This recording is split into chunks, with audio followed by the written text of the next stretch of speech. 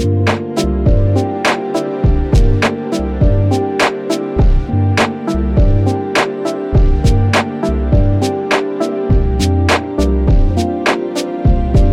almost 15 years, Wii Sports is finally getting the real sequel it deserved. But initial reviews point to that time in history being a flash in the pan. Good morning, good Thursday morning to you. I'm Shane Satterfield from Sifted, and this is Good Morning Gaming for April 28th, 2022. If you prefer to consume the show the way it's intended, in a podcast feed so you can listen on your phone as you get ready for work or your commute, head to patreon.com/sifted and drop us a pledge. It's free on our YouTube channel for everyone else, but you're going to watch a couple ads. You can find our flagship show Game Face by searching your favorite podcast service. Please give the show a review if you can. It makes a big difference. So, the Nintendo Switch sports reviews are in, and they're predominantly positive. Most agree that it's the best motion-controlled sports game that Nintendo has ever made, eclipsing Wii Sports Resort and the legendary smash hit Wii Sports, which launched an astounding 15 years ago. That's right, it's been 15 years. It's technically one of Nintendo's best-selling games ever, so why a sequel has taken so long is anyone's guess. But most critics also agree that the idea has lost some of its charm and it's a bore to play by yourself. One problem is that online play was not available for these early reviews, which should give the game some much-needed longevity. It has a 75 Metacritic average, which isn't too bad, but it's much better than the original, and the original sold over 80 million copies. Now, before you jump down my throat and say that number isn't fair because it was packed in with the Wii, I would argue that it's even more astounding because it was packed in with the Wii. For every person who bought the console to play the newest Mario or Zelda games, there were 3 or 4 other people who bought it just to play Wii Sports. That's right, millions of people bought the Wii and never bought a single game. They essentially paid $250 to play a single game. That's unheard of. It never happened before, and it probably will never happen again.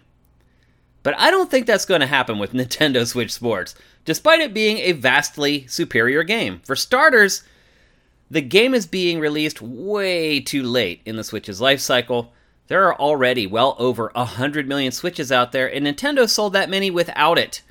As the old adage goes, strike while the iron's hot, but Nintendo has done the exact opposite with this franchise. It waited far too long to follow up with a real sequel, and the middle-aged folks who dove in back in 2006 are downright geriatric now. Somehow I don't see nursing homes readopting this new game. I haven't been in one, but I'm guessing they still have the original Wii Sports, and that's good enough. So that person who played it back in 2006 in their home is now playing it in the nursing home. So you're not going to recapture that casual audience you ensnared with the original. It's more likely that the online mode is going to become the new nursing home, ruled by 8-year-olds with way too much free time on their hands. But the biggest determinant is simply that the novelty is gone. It was a revelation to watch your physical movements come through in a video game and have it function well, but you only get one real shot at making a statement with technology like that. The gyros in the Joy-Con are vastly superior to the Wiimote's now ancient technology, and you no longer need a sensor bar, but the shock and awe is gone, and it's never coming back. Plus, motion controls have kind of been rejected by most players at this point, after disappointing experiences with things like the Kinect camera and PlayStation Move. In the grand scheme of things, something that was once as gigantic as the Wii Sports craze, where it littered local news broadcasts across the country for a solid 18 months, just 15 years later already feels like just another blip in the industry. Another fad or trend that has not and will not survive the ravages of time. Nintendo Switch Sports comes out this Friday, with 6 different sports and a 7th on the way this fall. And now for a couple more stories from the top of your SIFs. Dying Light 2's New Game Plus finally launched today. As expected, it makes the game a little bit more difficult and is only recommended for experienced players who want a real test. You keep all your progression from the base game while enemies scale to your level. There's also 30 new inhibitors, a new weapon rarity, and new frights await when the sun goes down. It's available for free right now on all platforms. Call of Duty Vanguard for PC now features Ricochet anti-cheat. Activision said it was going to take cheating more seriously with Vanguard, and it appears that it's at least trying to live up to its word. Another 54,000 cheating players were banned today. 54,000! And while it's good that the publisher has removed a lot of criminals from the streets, it also shows just how bad the problem is. 54,000! Ricochet prevents detected cheaters from seeing other players, while legitimate players can see and shoot the cheaters. Like the best anti-cheat software, it's a karma-driven system, and it's been running in Warzone for quite some time now. Players who are caught cheating are also removed from all the leaderboards. Disney Dreamlight Valley was announced today. It's an Animal Crossing-like Disney game under development at Gameloft that's coming to PC and all major consoles. While it owes a lot to the sim-based play of Animal Crossing, it also includes more traditional adventure game elements. The debut trailer features characters like Buzz Lightyear, Mickey Mouse, Elsa, Goofy, Wall-E, and so much more. The goal is to rebuild Disney's Magic Valley back to its former glory. There will be daily events to attend, a home to customize, and all the other bells and whistles you'd expect from an Animal Crossing clone.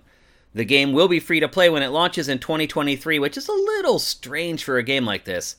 But you'll be able to purchase a Founders Pack this summer. It's currently targeted for Game Pass as well. On the cusp of Sony's new 3-tiered PlayStation Plus service launching next month, it's being reported that PlayStation Now will be losing almost 60 games leading up to the relaunch.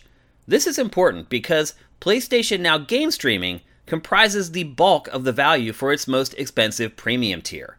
The list of games being removed before the relaunch includes a whopping 11 Sonic games, several Yakuza games, almost the entire Konami catalog, including Castlevania Lord of Sorrow, 3 Metal Gear Solid games, and Silent Hill HD Collection. It's a big chunk of games to lose on the eve of the service's revamp.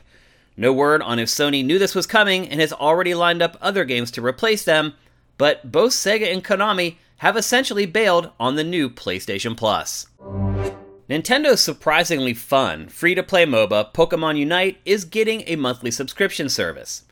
Separate from the Battle Pass, this $9 a month subscription will give you premium currency, cosmetics, trials of characters, and more every month. This is a brave move by Nintendo since the world's most popular MOBAs, like League of Legends and Dota 2, haven't even dared to launch something like this. Is it a glimpse of the future, or Nintendo pathetically milking its fanbase? I'll let you decide. Several classic Elder Scrolls games are free on Steam right now. It's the byproduct of Bethesda closing down its launcher and transitioning everything to Valve's online storefront. Pro tip: be sure to transfer your library to Steam before the full closure. Bethesda's migration tool launched today, and you have until May 11th to get the games from Bethesda transferred to your Steam account. The Elder Scrolls 2 Daggerfall, The Elder Scrolls Arena, and Wolfenstein Enemy Territory are all free to snag during the window, so don't delay.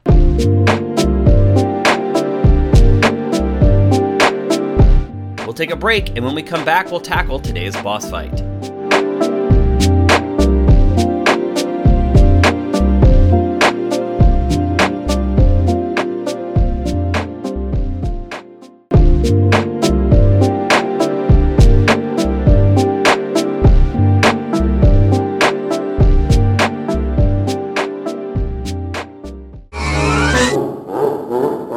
Welcome to today's boss fight, where I discuss topics that may or may not be related to video games.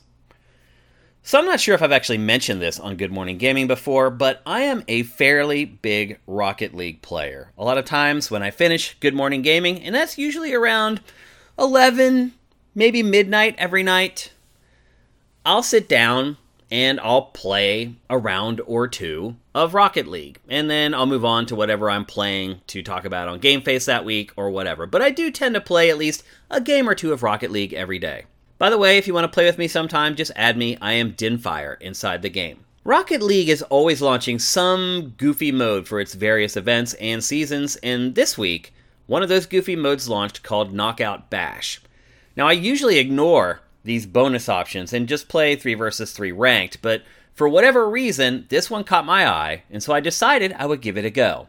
It might have something to do with it being a requirement for a seasonal achievement. As it turns out, it plays a lot like Smash Brothers. A gaggle of cars flies around a series of floating platforms trying to knock each other off. The more damage you take, the more easily you can be blasted off the platforms. If you fall into the abyss, you lose a life, and you have 3 lives before you're eliminated for good. There's some depth to it too. You can pick up other cars, haul them to the edge, and toss them off while they mash buttons trying to break free. And you can also reflect damage to make your opponent easier to push around. I usually hate these extra modes, which is why I hardly ever even try them, but this one was actually fun. Even after I had satisfied my 3-game quota to get the Season 6 reward, I continued to play. When I was done, I realized something. The Battle Royale subgenre is one of the most flexible constructs in all of video games. To be clear, the Battle Royale is just a fancy term for Last Man Standing, or a mutated version of King of the Hill. You enter some kind of competition with dozens of other players, and you attempt to be the last player remaining. It's a simple concept that, quite frankly, I'm astonished took so long to become gigantic.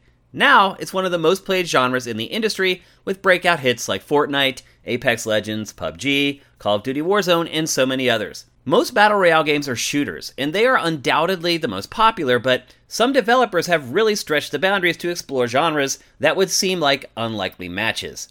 There's a top-down old-school GTA game called Gene Shift that's a clever spin on the shooter royale, but it gets far more interesting from there. Nintendo has done its part by turning both puzzle games and 2D platformers into Last Man Standing variants with Tetris 99 and Super Mario Bros. 35 respectively. And if you want to take the platforming into 3D with some minigame action mixed in, there's smash hit Fall Guys, one of the biggest beneficiaries of a game being given away on PlayStation Plus. I still play that one from time to time. One genre we didn't realize was a Battle Royale game all along is car combat, like Twisted Metal and Vigilante. This concept was seized and then expanded upon with Not My Car. Super Animal Royale, as if the genre took place inside Animal Crossing. It's certainly the cutest Royale of them all. Then there's the Boat Combat Royale called Maelstrom. Naraka Blade Point is a hack and slash Royale. Spellbreak focuses on spellcasting. Battlerite incorporates MOBA and strategy elements. Worms Rumble is a power-up / gadget-heavy affair.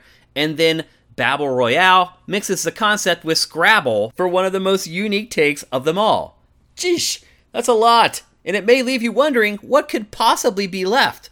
But I have a couple ideas. One of the few genres that hasn't been incorporated into the formula yet is the adventure game. Now, I'm not sure how a point-and-click royale would work. Perhaps you have everyone racing to solve environmental puzzles, and maybe there's only so many key items in the environment that can actually solve the puzzles. You have to wait for someone to finish before you have your chance. You'd have to be a quick thinker and quick with your fingers as well.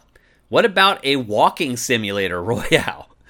The game provides a very slow top speed, and you know what you have to do, but you have to do it as quickly and economically as possible while walking as slowly as possible, trying to shave milliseconds off your time by navigating the terrain as efficiently as you can. It's like watching speedwalkers do their damnedest to never break into an awkward trot. It could work, people.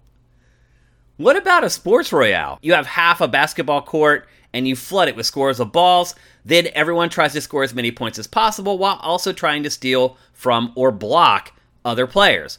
With the balls all flying around, bouncing off each other, it could be madness.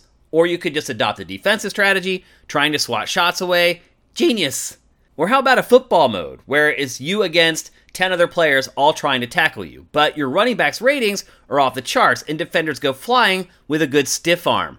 Once you get tackled, the ball is automatically fumbled and someone else turns into the super running back. I would buy this and play it right now. Why isn't there a Royale mode in fighting games? Just drop 15 Scorpions into one match in Mortal Kombat. Spears everywhere. It would be madness. Or 20 Ryus, all performing spinning kicks at the same time, just hoping to land one. A MOBA seems like a no-brainer. Instead of making it all team-based, it's every player for themselves. Instead of taking down the other team's nexus, you just want to be the last one surviving. If you built the map around this idea with plenty of places to hide and ambush, it could be absolutely amazing. I'm actually shocked at the number of ideas I've come up with in just a few minutes of thinking about it. Battle Royale games tend to get a bad rap because they're the hot new thing and all the kids are playing them, but it's actually a very flexible concept that can be applied in a number of different ways. But if we want the games I just mentioned, then we have to support the groundbreaking entries in the genre that currently exist. And if you steal any of my ideas and build the games I just pitched, just be sure to put my name in the credits.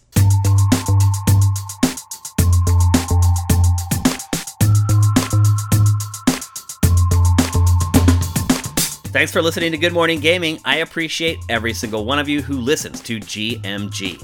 I'm Shane Satterfield. Follow me on Twitter at Dinfire and follow Sifted at Sifted Games. And while you're on the interwebs, please go to patreon.com/sifted and drop us a pledge. The show will be back tomorrow, but until then, make sure you seize today, because there will never be another.